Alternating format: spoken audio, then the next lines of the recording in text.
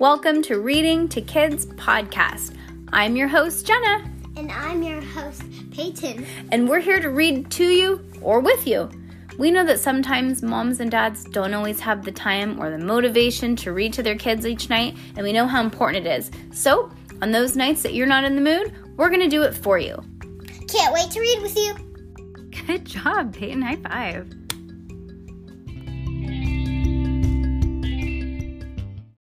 Well, you got a sneak peek of the first sentence. Judy Moody gets famous. Chapter 3. Infamous. What's the chapter? Infamous. Infamous? Mm-hmm. What does that mean? Like, not famous. Rocky was already waiting for them at the manhole. Hey, Rock, said Stink. Did you ever get your picture in the paper? Sure, said Rocky. A bunch of times. You did? Asked Judy. No, not really, said Rocky. But they did hang my picture in the library one time. Why? I don't know. Let's find out. No, I'm asking, why is she friends with a boy? I don't know, because it's her neighbor. It's the only kid that lives in the street. See, Judy said to Stink, even my best friend is famous. Why'd they hang your picture up in the library? Asked Stink. My mom took me to the library to see this magician guy, you know. He did this trick where he took my Superman ring and he made it disappear. Then he pulled it out of his sleeve along with a bunch of scarves. They took a picture of it, and I'm the kind of kid in the front row with my big eyes bugging out. Not exactly famous. Still, said Judy. When I got to school, Mr. Todd said, Judy, when I go to school, Mr. Todd said, let's go over spelling words. Spelling, spelling, spelling. The whole wide world is so hung up on spelling. Hey, Peyton. Do you know I was on TV one time? What? Mm-hmm. Why? Because when they opened up the McDonald's in Roanoke Park, they had Ronald McDonald there, like the main character, and he interviewed me for the news. Why? I don't know. I don't remember it. I just remember seeing a picture. I think he probably said, do you love McDonald's? Don't know. You can ask Gigi. She probably has a picture. Let's go over spelling words. Spelling. Judy leaned over and whispered to Frank. Hey, Frank, have you ever had your picture in the paper? It's no big deal, said Frank. I was 3 years old. Adam stood up and spelled the word Recycle. What was it for? Whispered Judy. Haley stood up and spelled the word Icle. I won the Grandpa Grape coloring contest in the newspaper. You had to color this dancing grape cartoon guy. He used to be on a grape juice. I couldn't even stay in the lines. Randy stood up and spelled Motorcycle. Even Frank Pearl was famous for scribbling on a dancing grape. Everybody I know is FAMOUS, Judy grumped. Judy, said Mr. Todd, were you hoping to get a white card today? A white card? 3 white cards in 1 week meant that you had to stay after school. She already had 2, and it was only Wednesday. Why don't you spell the bonus word for us? Mr. Todd said. Bonus word, thought Judy. She had been paying attention. Judy Moody, was in a pickle. Pickle, was that the word? Could I please have the definition, please? She asked. The whole class cracked up. It's something that you eat, said Rocky. Judy stood up. Popsicle. Popsicle, popsicle, she announced very confidently. Very good, said Mr. Toad, for popsicle. Unfortunately, that was not our bonus spelling word for the day. Jessica, would you like to spell the word for the class? Jessica Finch stood up tall, holding her pointy head so she looked very queenly. Pumpernickel, Pumpernickel, Pumpernickel, said Jessica, faster than necessary.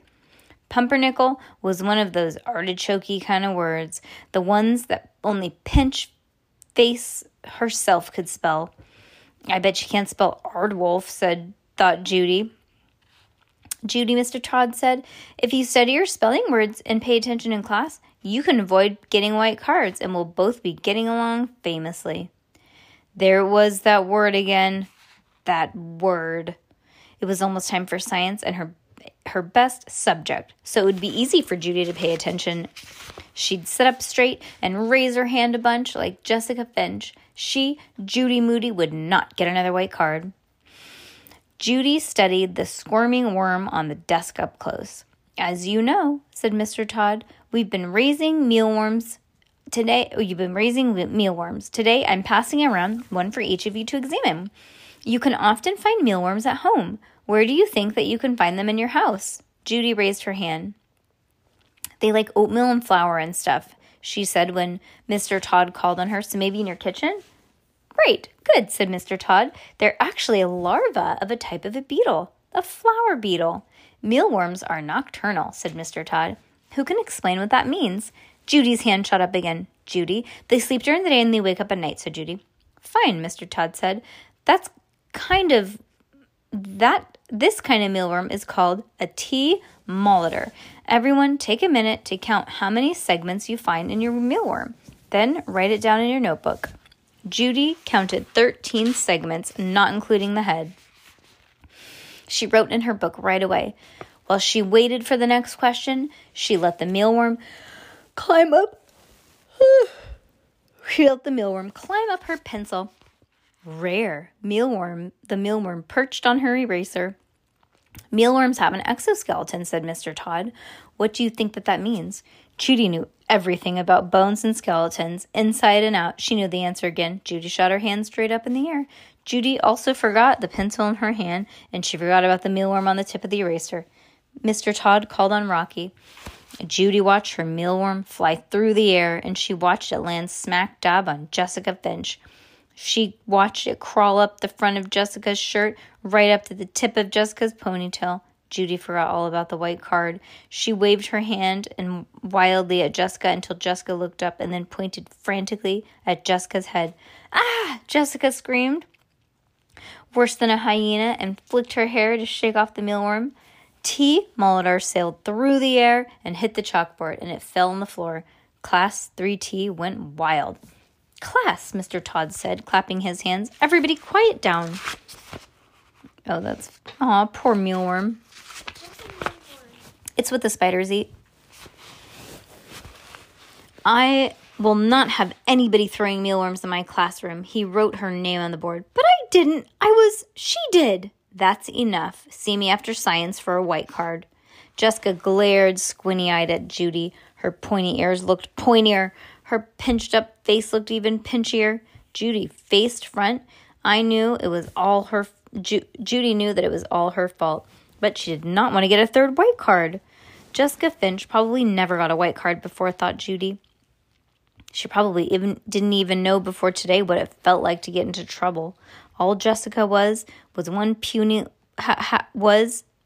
all Jessica had was one puny little white card, and one puny little white card never hurt anybody.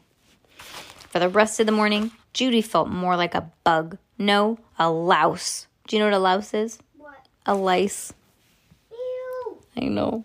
After lunch, her neck started to itch, then her elbow. Then she scratched her knee. Her toe itched inside of her shoe. At the end of the day, she went to her teacher. Mr. Todd, she asked, scratching her ankle, do you think that telling the truth can make a person itch? Scratch, scratch, scratch. Well, I think so, said Mr. Todd. Is there something you're itching to tell me?